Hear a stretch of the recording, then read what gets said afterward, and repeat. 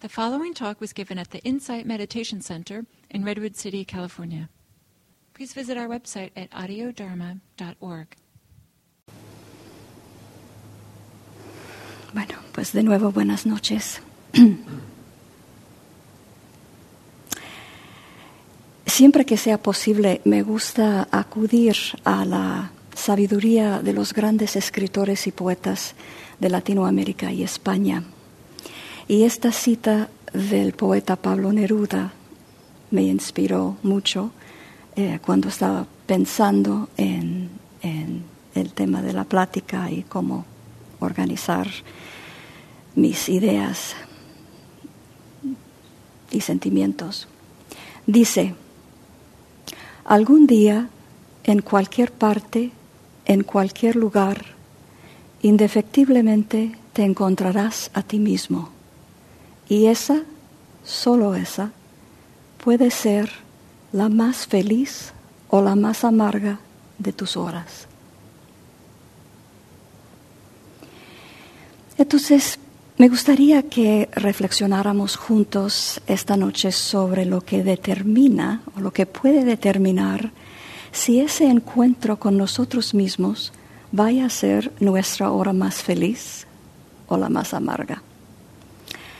Y vamos a enfocarnos en algunas prácticas que nos pueden acercar a un encuentro feliz.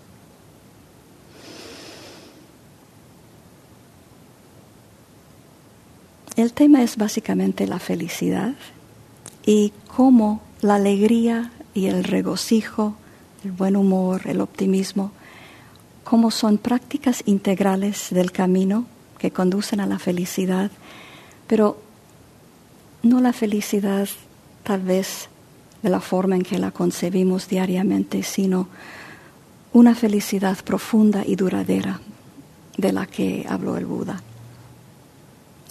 Toda nuestra práctica es un viaje cuyo destino es la intimidad con nosotros mismos.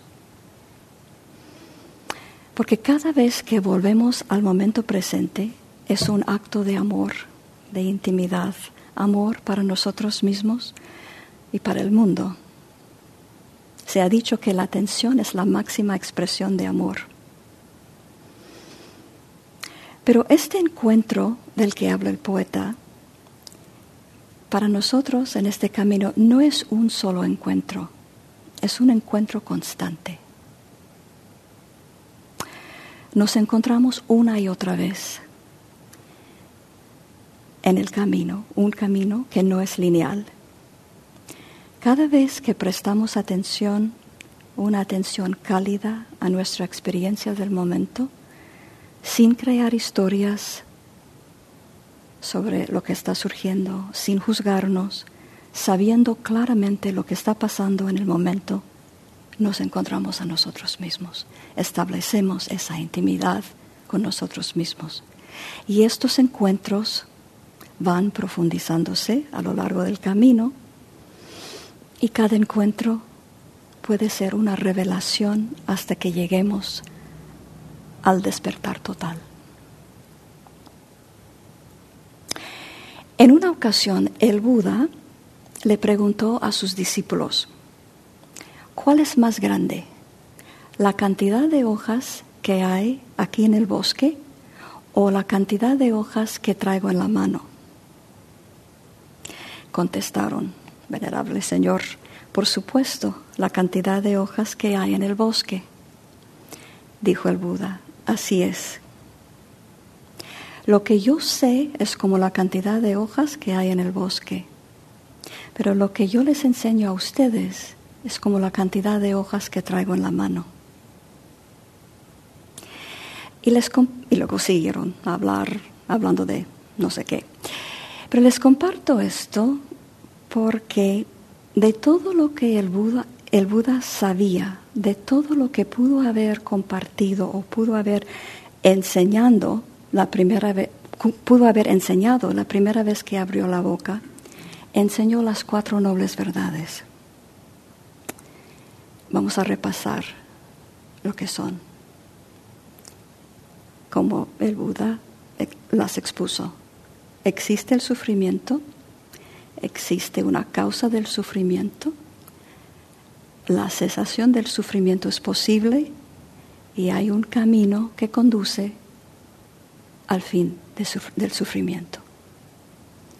Ahora, podemos ver esto de otra perspectiva. A algunos maestros les he oído hacer lo que llamamos reframe, ¿no? Ponerlo en otra perspectiva, verla desde el punto de vista de la felicidad. Y podríamos decir, existe la infelicidad, existe una causa de la infelicidad, la felicidad es posible y hay un camino que conduce a la felicidad. Entonces, vemos realmente y podemos decir realmente que el Buda quiso enseñarnos a ser felices. Quería enseñar cómo ser feliz, reconociendo con la primera verdad y la segunda la existencia de la infelicidad, del sufrimiento y su causa, y con la tercera y cuarta nos dice cómo acabar con ese sufrimiento.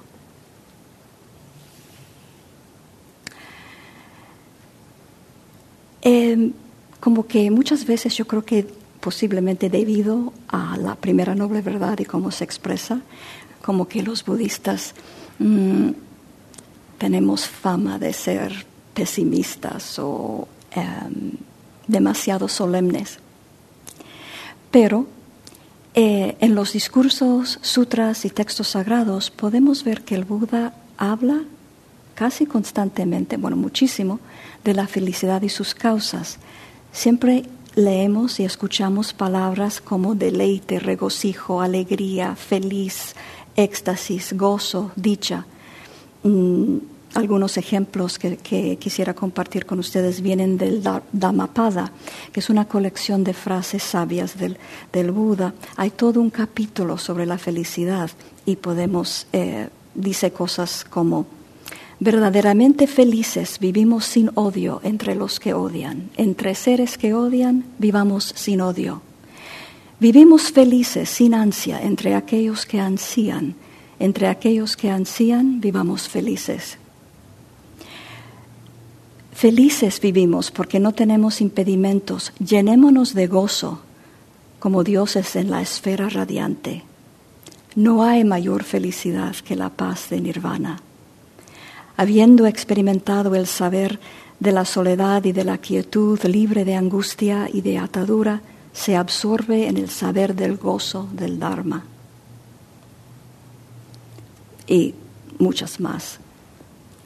Su Santidad Dalai Lama empieza uno de sus libros con esta frase. Dice: el propósito de la vida es ser feliz.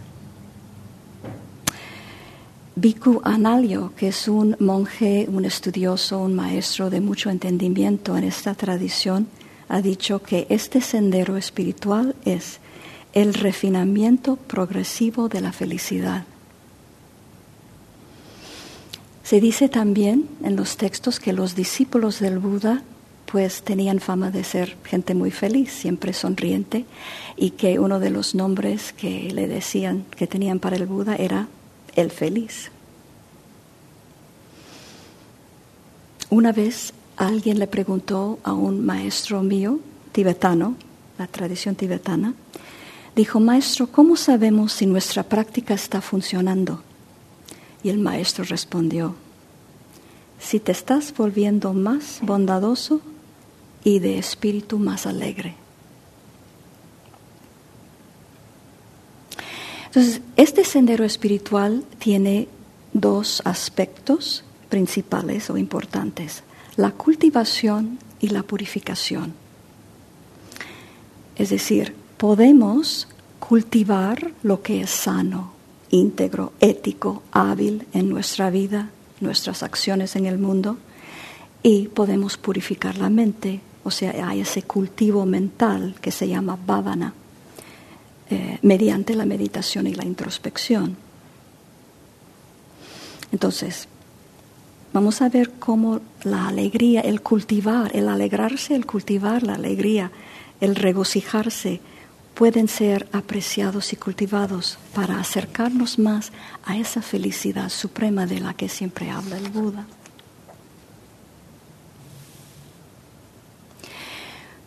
Primero, debemos decir que la alegría, el contento, figuran mucho en las enseñanzas budistas y hay diferentes grados. Por ejemplo, la alegría, el contento es uno de los 7 factores de la iluminación y vemos allí que el contento se enseña que es un apoyo muy importante para la concentración. La concentración es muy importante, ¿no? Ahora, entre las prácticas más importantes del budismo, o de esta tradición por lo menos, tenemos la práctica de los Brahma-viharas o los 4 inconmensurables. Brahma-vihara básicamente significa morada divina. Voy a explicarles las 4 cualidades, 4 elementos aquí. Y se llaman moradas divinas porque se ha dicho que de todos los estados mentales y del corazón en que podemos vivir, estos son los más enaltecidos, los más nobles y los únicos que necesitamos para ir por el mundo. Que en todo momento o estamos viviendo en uno de estos estados o en un estado que es lo opuesto o un estado menos hábil.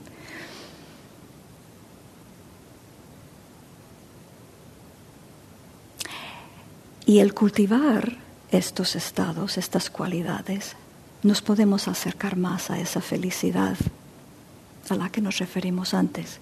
Ahora, ¿cuáles son? Son metta, que significa el amor bondadoso o el amor benevolente, a veces se dice. Básicamente la palabra metta en Pali significa amistad, calidad de amistoso, buena voluntad. Pero decimos mayormente o muy frecuentemente el amor bondadoso. Entonces, metta, el amor bondadoso. Karuna, que es la compasión. Mudita, que es la que vamos a ver más esta noche, que es la alegría y la alegría compartida. La alegría, sabemos lo que es, la alegría o la felicidad compartida se refiere a la alegría o la felicidad que sentimos al ver a otra persona feliz. El alegrarnos o regocijarnos en la felicidad, la buena fortuna, el éxito de otra persona. Y la cuarta, y a propósito, eso es como lo contrario de la envidia, ¿no? Y la cuarta es upekkha, que significa ecuanimidad. Estas cualidades no están manchadas por el interés propio, se ofrecen incondicionalmente y son una receta infalible para la felicidad. Son prácticas relacionales, o sea, que se ocurren en el contexto de una relación, o es de una relación con nosotros mismos, ¿no? Nuestra relación con nosotros mismos, o una relación con otra persona al ir por el mundo. Ahora, para decir unas cuantas palabras más acerca de estas cualidades y cómo se relacionan antes de ver la alegría. Un maestro ha dicho que el amor bondadoso o la metta es el amor que se extiende en el mundo. La compasión es el amor que responde al sufrimiento. La alegría compartida es el amor que aprecia la alegría o la felicidad de otros. Y la ecuanimidad es el amor que permite. O sea, básicamente son estados expansivos de la mente-corazón y podríamos decir que son 4 formas de amar. Ahora, entonces, si esto es cierto, el amor bondadoso, este amor, este estado de amistad, cualidad de amistad, cuando se encuentra con el sufrimiento, se vuelve compasión. Cuando este amor se encuentra con la felicidad, se vuelve felicidad compartida, un aprecio de la felicidad de otra persona.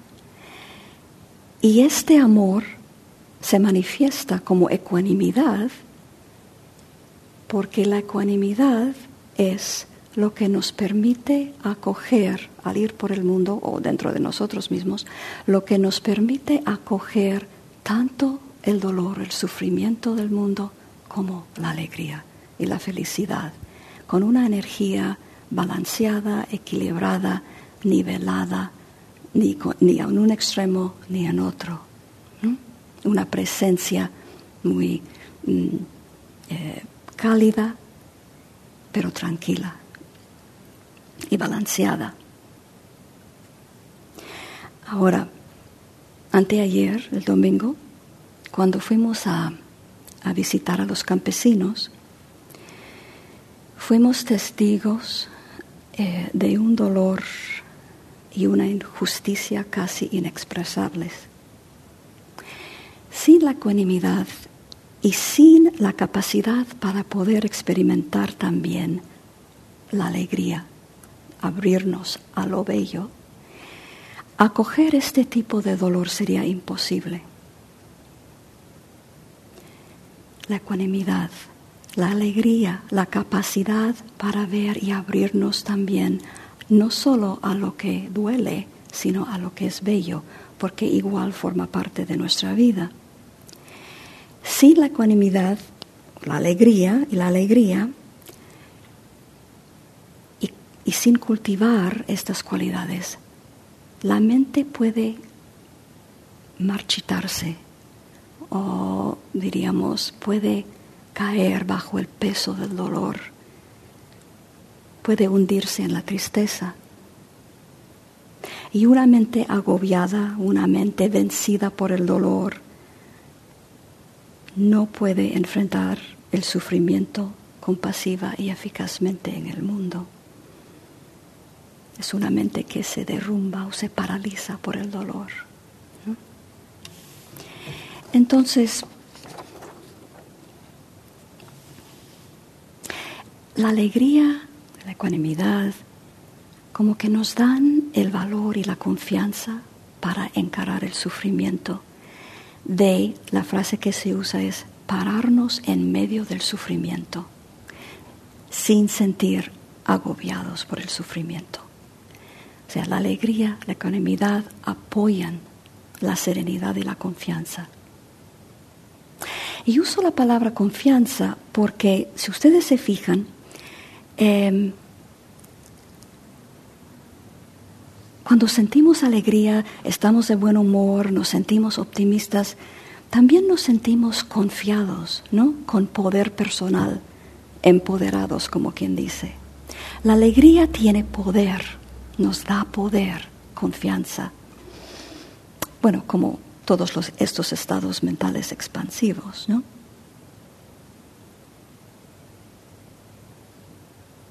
Y eso es motivo en sí de alegrarnos. El domingo, cuando estábamos en la primera finca con la familia, yo estaba observando con mucha atención los movimientos de mi propio corazón. Cuando estábamos con la familia de la señora Dominga, estaba viendo cómo respondía mi corazón a la historia que nos estaba contando ella. Y a la vez estaba mirando las caras de las niñas, la sonrisa de la más pequeña, el vestido rosado de la otra hermana que parecía princesa. Y como era totalmente apropiado sentir en un momento, casi en el mismo momento, el llanto del corazón de la madre, y en otro momento sentir la inocente alegría de la pequeña. Y que eran importantes las dos cosas. Negar la una o la otra habría sido no ver claramente, no estar plenamente presente. Como que pensé que la vida me estaba dando la oportunidad de acoger al mismo tiempo su profunda belleza y su inexpresable dolor.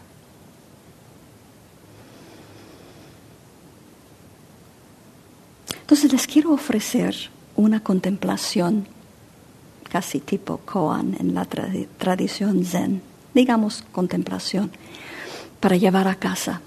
Cuando digo contemplación, o sea, nos acercamos a esto no con un análisis racional, sino más bien la frase, la pregunta, lo que sea, es como una piedrita que dejamos caer en un lago de agua prístina y va cayendo hasta llegar al fondo.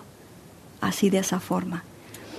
Y la contemplación sería, para los que fueron con nosotros, no va a significar tanto para la gente que no fue, pero es esta. ¿De dónde viene la niña vestida de princesa en medio de tanto infortunio?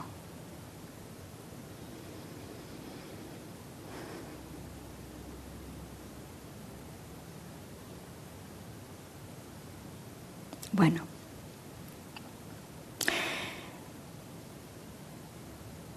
nada más quiero hacer hincapié en que es importante reconocer los estados mentales expansivos, porque por condicionamiento, por lo que sea, ciertas experiencias vitales, muchas veces tenemos la tendencia de recordar o enfatizar lo doloroso, ¿no? O lo difícil. Pero el mero reconocer la ausencia del dolor y la presencia de la alegría, del amor, de los estados expansivos, es un apoyo profundo e increíble para esa felicidad, para lograr esa felicidad trascendente, ¿no?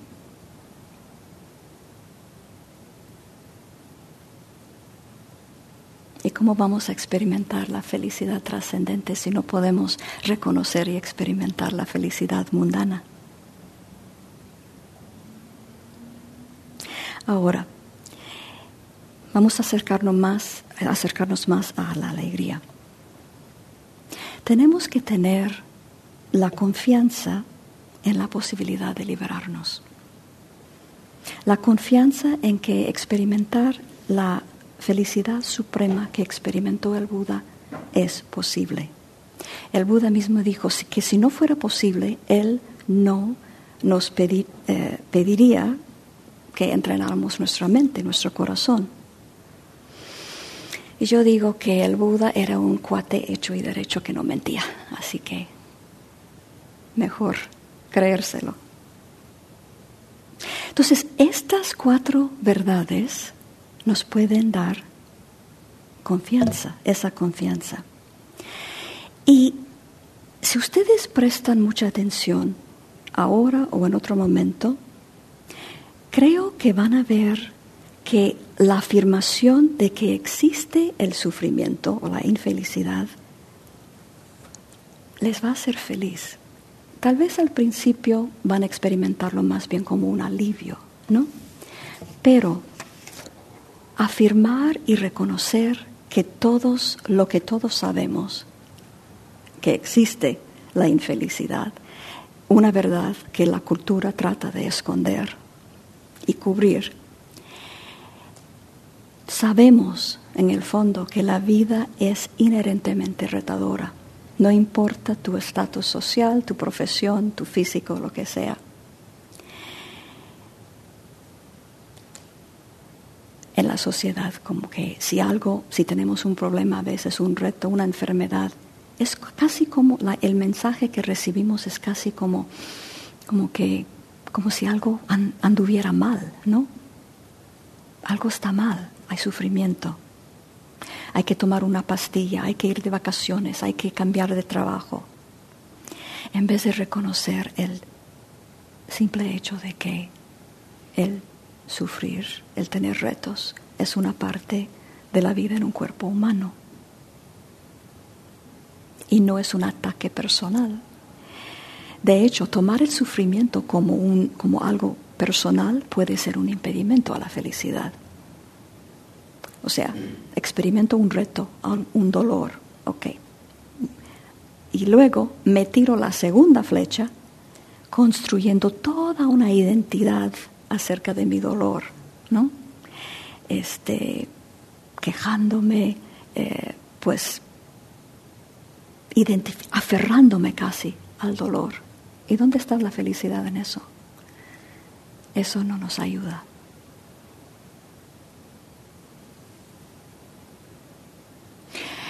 Hace algunos años yo he sido profesora de español durante toda mi carrera profesional, y hace unos años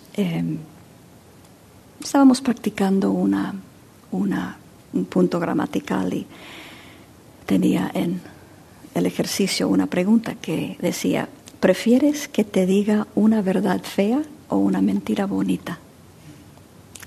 Y la gran mayoría respondieron que preferirían escuchar una verdad fea.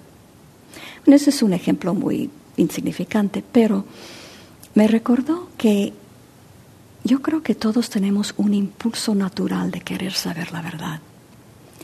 Y ese impulso en sí, ese impulso que de entender el misterio de ser, es motivo para alegrarnos de que eso exista en nosotros. Y simplemente la tercera y la cuarta noble verdad, que es posible acabar con el sufrimiento y que hay un mapa que el Buda nos dio para hacerlo, motivo para alegrarnos, ¿no?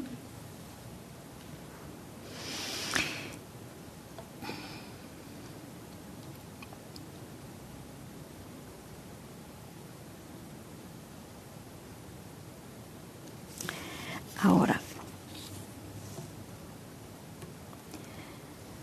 les comparto que durante los últimos años, y hasta muy recientemente, he tenido la oportunidad de estar en contacto con un aspecto muy oscuro de mi sombra, de mi psiquis, de ese yo pequeño, muy, muy difícil. Pues trabajando con apegos muy fuertes, identificaciones muy fuertes que causan sufrimiento. A veces me he sentido como si estuviera nadando en el fondo de un pozo, agua en la oscuridad, agua lodosa, con algas, o sea, sin poder ver, pero saber que tenía que llegar al otro lado, ¿no? Nada placentero. Pero lo que recuerdo una y otra vez es que no tengo que estar cómoda o no sentir dolor interno ni externo para estar de buen humor, para creer, para sentir una felicidad más profunda, la felicidad que viene cuando me identifico más con el espacio alrededor del dolor que con el dolor mismo. Y me puedo refugiar en ese estado de amor, ese estado más expansivo. Me da la oportunidad de recordar que mi capacidad para amar es más grande que mi sufrimiento. Y eso es motivo para alegrarme, para inspirarme, para seguir adelante.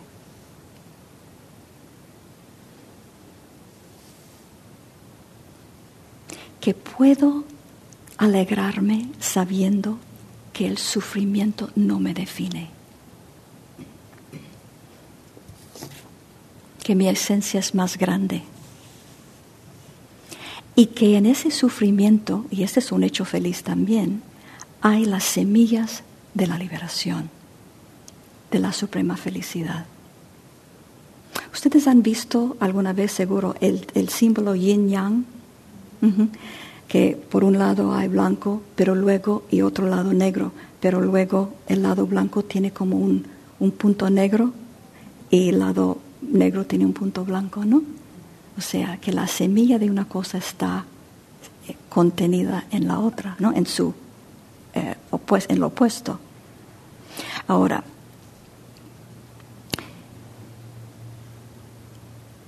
hay muchas cosas que pueden obstaculizar o que pueden interferir con nuestra capacidad de cultivar la felicidad, el optimismo, el buen humor. Ya hemos dicho que la identificación con el sufrimiento, de tomarlo personalmente, eso sí puede interferir, ¿no? Vamos a ver otra. Un maestro mío una vez habló de lo maravilloso que es encontrar la paz y la felicidad donde nunca esperábamos encontrarlas. Ahora, por favor, si gustan, cierren los ojos por un momento. No tienen que cambiar de postura. Cierren los ojos y tomen una respiración profunda. Y les voy a dar una frase que pueden repetir mentalmente. Y voy a sonar la campana 3 veces al repetir la frase. Y por favor observen la reacción en tu mente, en tu cuerpo, en tu corazón al repetir esta frase. Encontrar la paz y la felicidad donde nunca esperaba encontrarlas.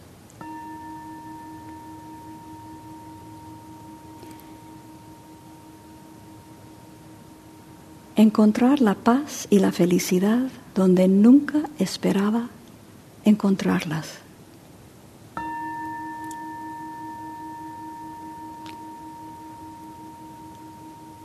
Encontrar la paz y la felicidad donde nunca esperaba encontrarlas.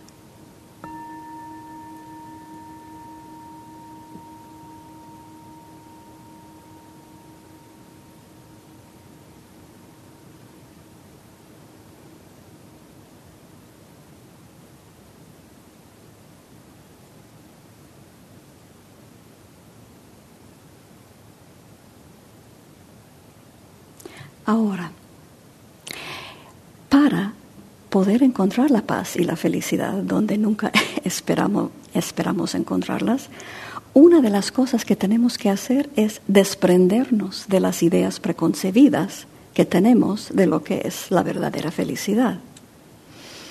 El escritor y poeta uruguayo Mario Benedetti comunica esta idea en su poema titulado En Defensa de la Alegría. La última estrofa dice: defender la alegría como un derecho, defenderla de Dios y del invierno, de las mayúsculas y de la muerte, de los apellidos y las lástimas, del azar y de la alegría. La noche en que el Buda se iluminó, justo antes de despertar, Mara, M-A-R-A, que es la personificación de la duda y los últimos restos de confusión que había en su mente, Mara le apareció desafiándole, y el Buda tocó la tierra. Bueno, aquí más o menos no está exactamente tocando la tierra, pero es la famosa postura que representa lo que estoy diciendo ahora, ¿no? La mano así.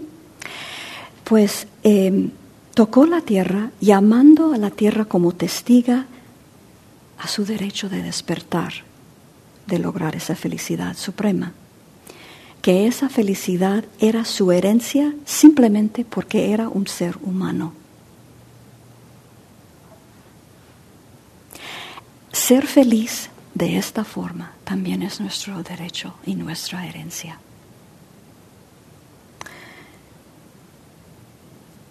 Si les puedo pedir de nuevo, favor de cerrar los ojos. Y vamos a repetir esta frase 3 veces mentalmente, prestando una refinada atención a tu reacción al decir esta frase. La felicidad suprema es mi derecho y mi herencia como ser humano.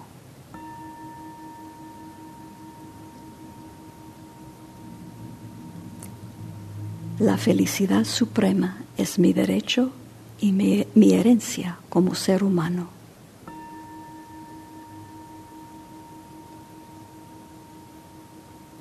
La felicidad suprema es mi derecho y mi herencia como ser humano.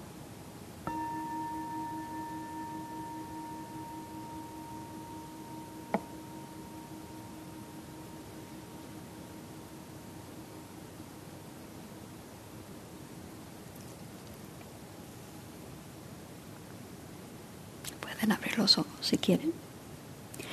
Y cuando el poeta dice defender la alegría del azar y de la alegría, podemos decir, especialmente en el contexto dármico, que la felicidad no surge al azar. Vaya, muchas veces parece surgir espontáneamente, pero en última instancia surge porque hemos cultivado las condiciones para que surja. Causa y efecto. Y cuando dice defender la alegría de Dios y de la alegría, yo creo que con esta interpretación dármica, que nos está animando a soltar las ideas convencionales que se nos han impuesto y que se nos han dado acerca de lo que es ser realmente feliz. Tenemos muchos mensajes de los medios de comunicación, de la sociedad, la familia, las escuelas, la historia, los filósofos, los escritores, la literatura, las películas, ¿no? Pero que podríamos tal vez comenzar desde cero y acercarnos a esto que llamamos felicidad con una curiosidad. Porque si hay felicidad más allá de los conceptos que ya tenemos de ella, entonces esa felicidad que nunca esperábamos encontrar, la única forma de conocerla es abrirnos a otras posibilidades. Ahora, podemos ver una o dos técnicas o prácticas para cultivar la alegría y la alegría compartida.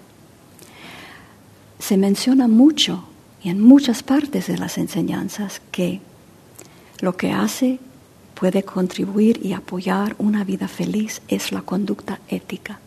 Se llama en Pali Sila, S-A-L-A. Conducta ética y hábil, con hábil quiero decir skillful,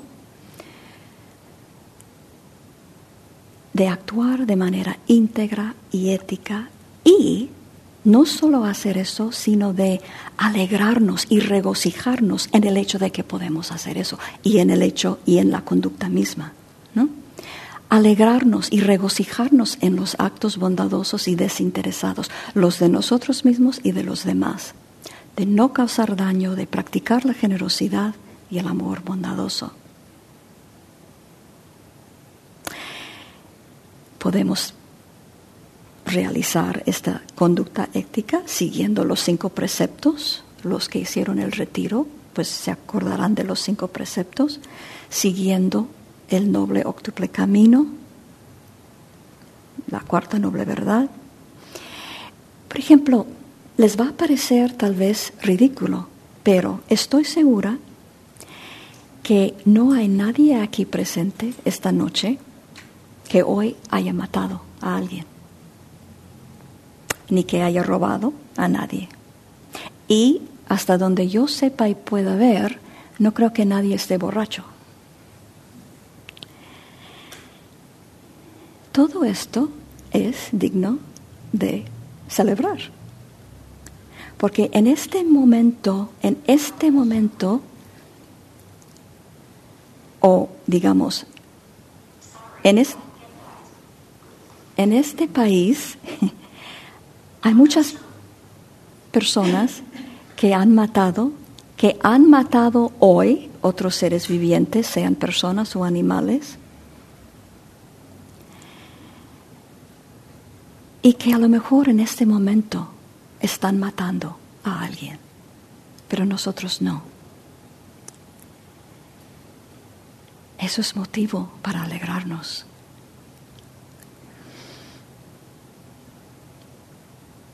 Porque una mente que hace bien, que es generoso, amoroso, que tiene conducta ética, que no siente culpas, ni resentimientos, ni envidia, ni la agitación que acompaña los actos o los hechos dañinos, es una mente que se asienta más fácilmente a la hora de meditar, a la hora de seguir purificando la mente. El Buda hablaba de, la frase famosa es, disfrutar la felicidad de la conducta intachable.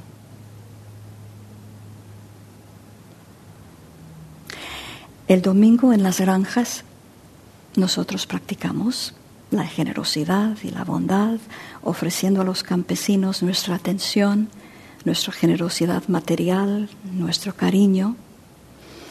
Y estoy segurísima,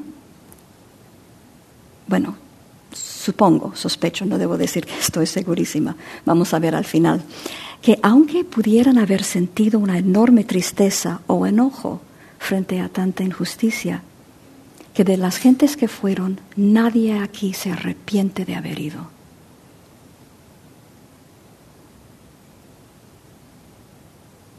Recordando lo que viste, lo que hiciste el domingo, puede ser motivo para regocijarte.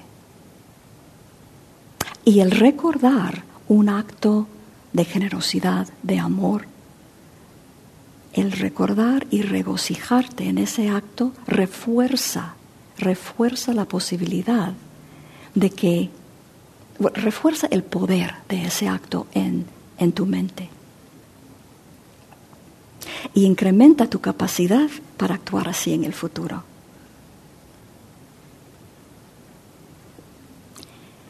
Empezamos tarde. ¿Puedo seguir? Ya, okay. Bueno, tenemos que cortar la plática porque ya es tarde.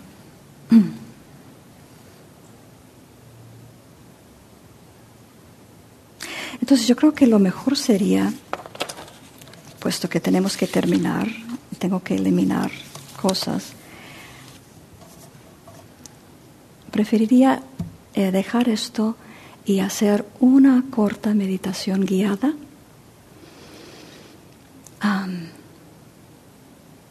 que es una meditación para cultivar la alegría. Para cultivar la alegría, uno de los apoyos para cultivar la alegría es el agradecimiento y el reconocer nuestras propias cualidades. Entonces, vamos a hacer la meditación. Si quieren ponerse cómodos.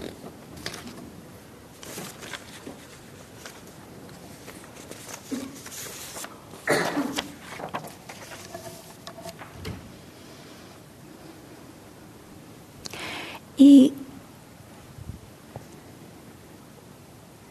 apreciar las cualidades en nosotros mismos también hace que sea más fácil apreciar el éxito, la felicidad, la buena fortuna de los demás. Entonces, consiste en dos partes, la gratitud y luego el reconocimiento de nuestras cualidades. Voy a decir las frases, doy gracias por o estoy agradecida por, y voy a ir nombrando cualidades muy bonitas. Y luego, después de eso, decir que siga creciendo y que bendiga mi vida. Por ejemplo, doy gracias por mi generosidad, que siga creciendo y que bendiga mi vida. Vamos a hacerlo.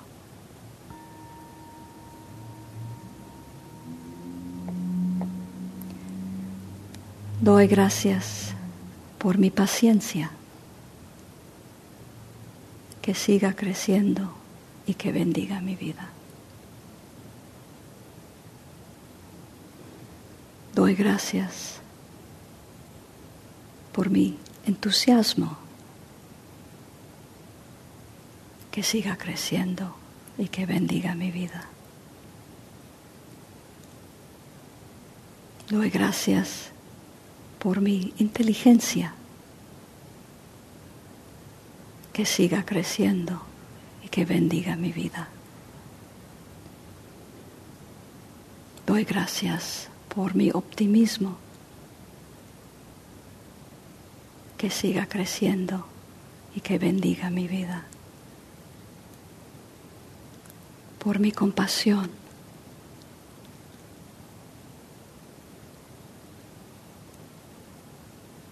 mi sentido del humor,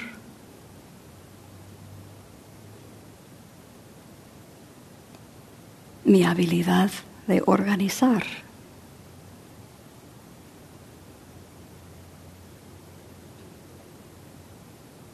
mi capacidad para escuchar a los demás, que siga creciendo y que bendiga mi vida. Doy gracias por mi sentido de responsabilidad, mi sinceridad, mi capacidad de prestar atención, mi compromiso,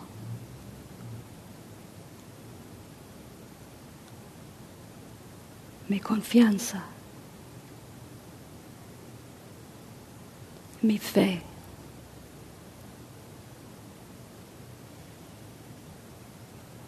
doy gracias por mi valor, que siga creciendo y que bendiga mi vida. Por mi creatividad,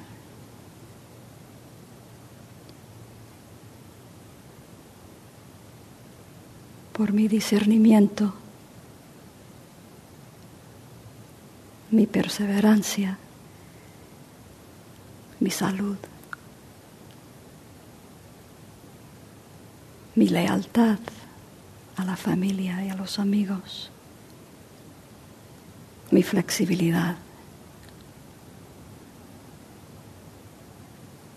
mi capacidad para aceptar a los demás, que siga creciendo y que bendiga mi vida.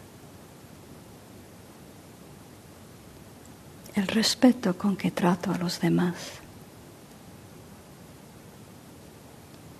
mi sensibilidad, mi sabiduría, que siga creciendo y que bendiga mi vida. Doy gracias por mi vulnerabilidad, mi apertura emocional,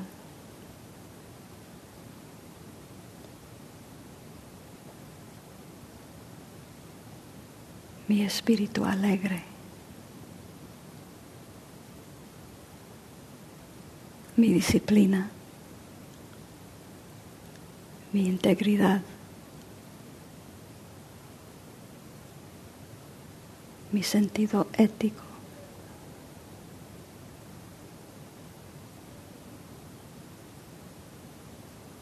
que todas mis cualidades sigan creciendo y que bendigan mi vida.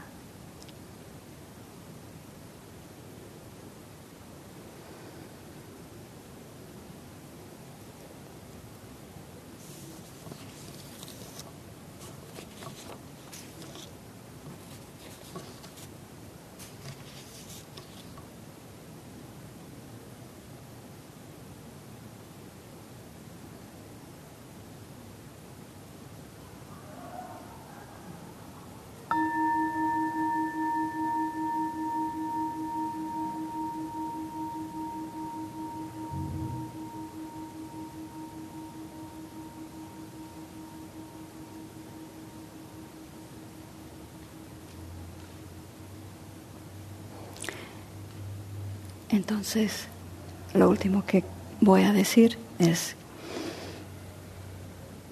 cultivando una atención cálida hacia nuestra experiencia practicando la conducta ética y bondadosa, inclinando la mente hacia la felicidad, regocijándonos en la bondad y la generosidad y el amor.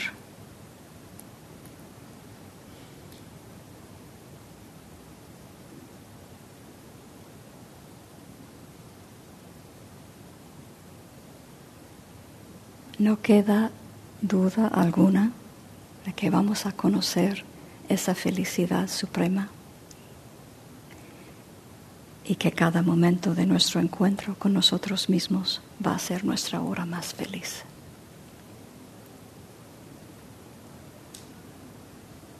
Muchas gracias.